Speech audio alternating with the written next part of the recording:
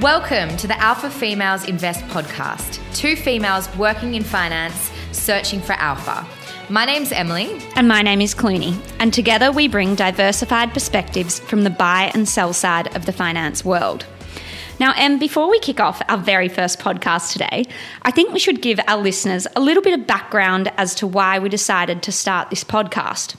From my perspective, I think there are a lot of driven, capable, interested, yet pretty uninformed investors in the market. And as such, I think there's a bit of a gap in terms of the knowledge of taking your financial and investing knowledge to the next level. I don't want to give away all our ideas for hot topics of conversation on day one, but I definitely think there is a large TAM out there that would like to grow their market knowledge beyond just having a portfolio. Adding alpha in diversified ways, understanding the use of structured products such as derivatives, and discussing themes that are gaining traction and likely to have a large impact on market positioning and sentiment going forward. Not to even mention the prospects of investing globally, the benefits and discounts of running a passive versus active strategy, and the increased popularity around ETFs and seeing how global investment banks interact with industry funds to drive alpha worldwide. Now to the name, the Alpha Females. Don't be mistaken, Clooney and I are pretty big personalities, but that's not the type of alpha that we're referring to here. I assume that most of our listeners understand alpha as a financial concept, but let me give you a quick 101. Alpha is a term used in investing to describe an investment strategy's ability to beat the market. Alpha is used in finance as a measure of performance, indicating when a strategy, trader, or portfolio manager has been able to beat the market return. The excess return on investment relative to the return of a benchmark's index is the investment alpha. So we hope that this podcast will add alpha to all of our listeners' investment journeys. And I also just wanted to do a quick shout out to TMYK Music. You can find him on Instagram. He is the producer of our intro and outro song. So thanks, Tom. So today on our very first episode, we thought, why not start topical? And what seems to be pretty topical, rightly or wrongly, amongst the millennial investing cohort is tech. Tech, the big word. Most of my friends seem to think tech is the only way to invest, quite frankly.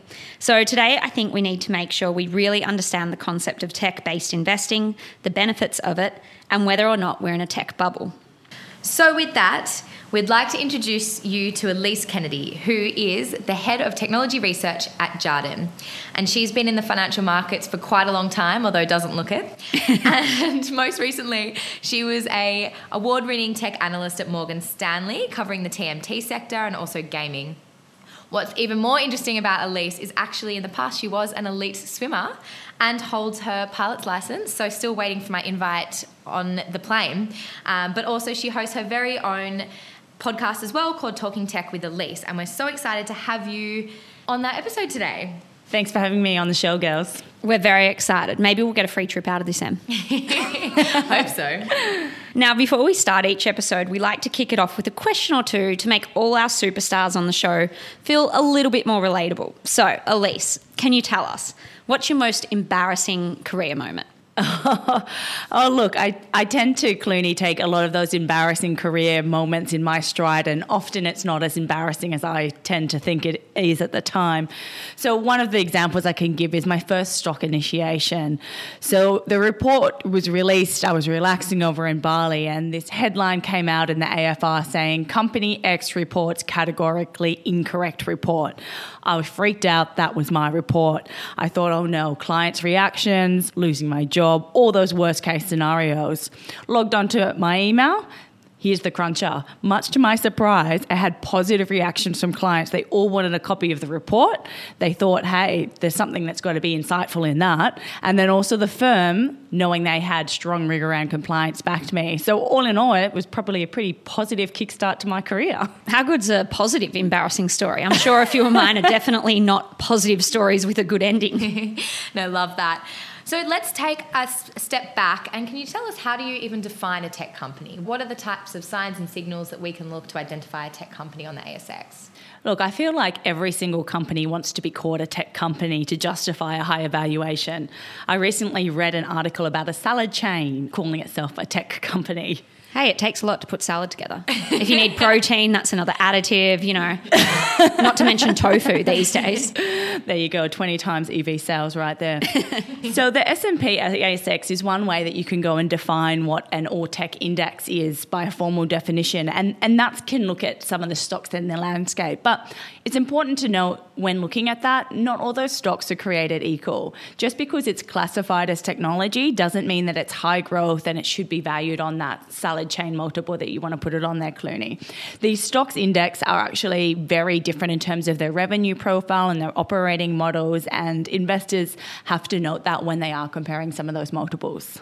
So given all that, and given, I guess, sort of, the average investor looks to tech stocks and thinks that's a tech stock, how do you then determine what is really a successful tech company versus what isn't? There's a couple of things that I look for. Particularly, I look for capital light models, large addressable markets, market leadership, and you can see that from market share gains. Sticky customers, you can see that from low churn numbers. The ability to scale in an economic manner as well, and you can tell that by the cost of acquisition, or CAC as we call it in the tech land, and also lifetime value, also known as LTV. Now, there must be some pretty good benefits of being a tech analyst. Do you get any free samples? I'm not sure how envious my friends would be if I told them I got accounting software or printed circuit board software. But look, what I do love about being a tech analyst is some of the stories, like those that you hear about a coder in the garage who decided to drop out of uni and start a business, and it ends up being an ASX 50 company. For me, I like to think as well, you're able to then give back to those friends and families that might start up their own business and are helping to shape them for the listed market in time. So tell us, are we in a tech bubble? Well, according to macroeconomists, we've been in a tech bubble and an equity bubble since I started my career back before 2014. And just so you know, the market since then is up well over 35%. But look, so that's a pretty big bubble. Well, it hasn't popped yet, I think, is the important part in there. Look, I think there are yield rate movements and inflation trends which do weigh on the macro side. But I think long term, it's important to think about these high growth companies and the structural changes that are occurring. Those are underlying fundamentals that aren't going to change. That yes, you may see some better entry points from the macro environment, but these tech companies will continue to grow and see their earnings grow. That'll help justify higher share prices. Do you find entry points a real significant component for your clients? Like, is that something they really take into consideration? Or if they plan on holding it over the longer term, is it less of a consideration when they enter a position? It really depends on the fund that you're looking at. If you've got some of your shorter term traders that are looking for opportunistic entries and exit points, then that's a real driver of it. But if you're looking more at your long-term fundamental, which is a lot of the superannuation money that we have in Australia, they're more fundamental long-term investors who will be thinking that 5 years that they're willing to hold and or buy in those less opportunistic moments because they know long-term it will grow. Yeah, great. And so obviously the tech sector in Australia has had a pretty good run. So it started off as about 0.5% of the index, and it's now, eightfold of that. It's had a little bit of a hit to the share prices lately. I guess, how does the tech crash of 2001 compare to what we're seeing at the moment? Like, is there more to go? It's a great question. I'll say I'm not old enough to know. But one fundamental underlying difference is we have actual well-established profitable companies here versus that dot-com bubble where we had a lot of speculative companies. They had no track record of profits then, and they were kind of in that minimum variable product stage, which you see more in VC land today. So a lot of the companies today, they are moving into new markets, which means that they are in heavy investment phase, but they might be profitable, say, in one country. For example, you can look at Xero. It's got profitability in Australia and they've been here a long time. But again, it's hasn't got the margins perhaps of a more mature company because it's still growing. So I think that that's an important differentiator in today versus when we had that dot-com bubble. So given those differences, I guess, and given the sort of factor rotation that Em mentioned we've seen in the market currently, are you seeing your clients or people sitting on the sidelines of techs, or are you seeing them getting right back involved? And sort of, do you think tech will continue to underperform or continue steady in this value rotation that we're seeing across the board? I think we've already started to see some signs of what could happen in a rotation outside of tech and more towards value. I think perhaps, yes, we could see some more softness because they are impacted most by the yield and rate environment. However, again, I go back to those underlying earnings, and once that market starts to stabilise, at the end of the day, again, that structural shift should drive them and have structural tailwinds to support that valuation longer term. And I hear a lot of investors, kind of, I guess, retail investors on social media saying, oh, it's the yield curve, it's rates, that's why tech's down. Why is that actually important for tech companies? Yeah, it's a great question. So it goes a bit to the way that you model the companies. When you don't have profits, a way that you approach valuation tends to be your DCF, or discounted cash flow. And that model, one of the big things that drives the outcome of that is, one, your end of year value, which can be about 70% of what the worth of that business is, because again, that's where the most of your earnings start to come through. And two, this is the important part around what that rate is doing. Effectively, that is what you discount those cash flows back at. And so the higher that rate, the lower the valuation. Yep. Classic DCF WACC analysis. And is that just on the DCF for those that are not so modelling aware? Is that something you have to update constantly, or do you constantly keep an eye on it? When do you think bond yields are up, I've got to pull the trigger and change my DCF? It's a great question. I think that for us, you will have a meaningful 1% move, and there is the futures curves that change regularly. But remember, whilst you are changing that one key variable of an interest rate, you're also having other drivers on a fundamental level. Again, what I mean by that is higher earnings or better economics of the business that, again, it tends to net off, that you can often still see a rising share price, which is the important point to note, even if that yield rate does go higher. Yeah, that's really interesting. You've kind of touched on a little bit on the importance of a DCF, but how should we think about valuing an unprofitable company that might have really strong sales growth, but really at the underlying level, they're still burning cash, they're not profitable yet? So again, yeah, you can do the DCF approach, but there's some other elements that you can start to look in there. So you can start with what is the addressable market? How and what percentage share might they capture of that? And that can give you a rough sales estimate, and then you can put on a multiple of that. Management's a key component as well when looking at, can they execute on getting that market share, and what is the competitive landscape and the dynamics that are at play there? Maybe we should put this podcast on 20 times sales. I'd buy it. So just in the space more generally, what are you seeing from your perspective? Are you seeing a lot more IPOs come through the market? Are you seeing competition intensifying? Could you just give us a bit of a view on how you're seeing the market at this point in time? I feel like COVID has accelerated our structural shift online, and that's created the opportunity for new entrants to come into the market. But it's important to note that this stage, the tech companies have this large, huge addressable market. So whenever you hear about these competitive names, and you hear it a lot in the buy now, pay later space, you think, well, actually, there's a huge runway for growth in this space. So I think that's bit of the pie for everyone. Yeah, exactly, Clooney. That's it. So I think that, rather than think this is a monopolistic environment, remember that one, there's a TAM. Two, we've seen healthy oligopolistic environments, and that's an important thing to think about when you are thinking about profitability and competition. Yeah, that's great. And obviously the listed market is one component of the tech market, but it's not the entire story. We've got a really large unlisted market for tech companies, and we also have an IPO pipeline. I mean, on the ASX, majority of the companies that have listed have been either healthcare or tech. So it's a really booming sector for capital raises and IPOs. Can you talk through how investors can get some insight into the unlisted market? It's a great question, and it's part of the reason we started a startup tech podcast, Talking Tech with Elise, myself, here at Em Jarden. and I have been listening to it all week. Everyone get on. It's a great episode a week. Thanks, Clooney and Emily, for that.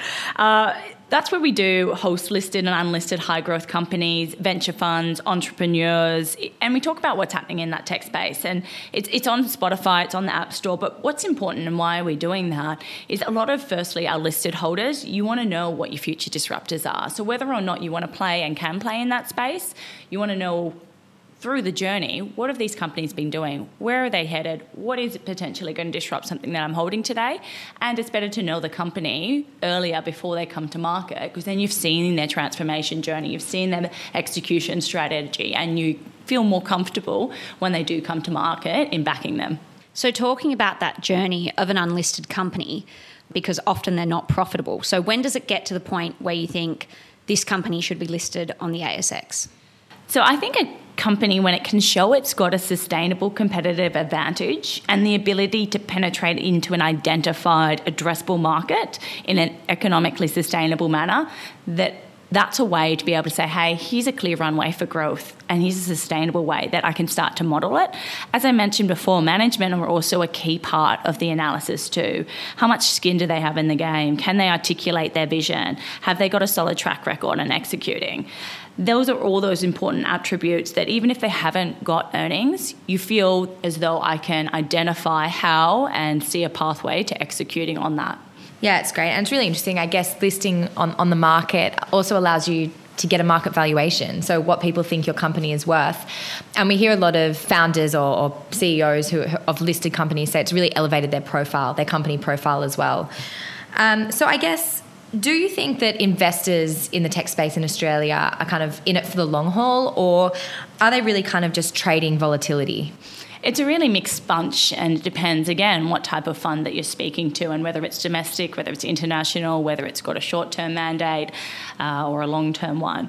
So with tech valuation so high, there's plenty of hedge fund traders looking to trade on short-term volatility and misses, and they'll get a lot of options on that. But again, on the flip side, you've got a lot of these stocks that are about the long term, and investors are thinking about that 5 to 10 year space and what is going to still be profitable and most profitable then, and then they're willing to look through that unprofitability. So again, it goes back to depending on which client that you've got. And what are some of the differences that you think are between the US and Australian tech market? What are you seeing overseas that might come here, or what are the key differences, and where is Australia going? Where's the next leg of growth? Well, it's interesting. I think the Australian market has and will continue to go a long way in terms of the number of tech companies. We've seen some fantastic companies that have come out of Australia and New Zealand that are listed today. So I think today we have a bit of a scarcity premium, is what we call it, in our Australian market, where we tend to trade on higher multiples for our tech names that have that higher growth. Whereas you go over to the US doing a roadshow and they'll bring out a spreadsheet of all these other companies and say, hey, I can invest in all these. Whereas you come here, it's a bit of a smaller cohort. So that, I think, will probably exist for a number of years. But I do see, as we've discussed, a huge number of exciting companies coming through the unlisted space that are going to be profitable, going to be disruptive, going to really move the dial in our market, that I think we will become closer to that market distribution of different listed stocks over the next, say, 5 to 10 years. Great. Well, that pretty much wraps up our technical questions, but we do have one final question we want to end on, and hopefully we can end all of our podcasts on this note. But can you give the listeners, and I guess us, we need some help. We need great help. What is your top career tip, and what can people learn from your journey? I don't think you girls need this tip, but look, I say to anyone, you've got to back yourself. We all have doubts. There is this term that they say about imposter syndrome, whereby a lot of us, particularly females, feel as though you're faking it each day. And it stops us from rising to those positions that we actually are capable of. So today, even if I don't feel confident, I just say yes. And I let the business then decide if I am or am not capable of the task or the opportunity. So I feel as though if we did everything that we already know how to do, we'll remain stagnant. So it's a way to grow, get our potential. So the key thing is back yourself and just say yes. Perfect. So just say yes to listening to this podcast. And keep listening. Thanks so much for joining us, Elise, and thank you to everyone who's listening. We hope we have added some alpha to your investment knowledge today. Thanks. That was Elise Kennedy from Jarden, an absolute weapon analyst. So thanks for joining us. Thank you, Clooney. Thank you, Emily.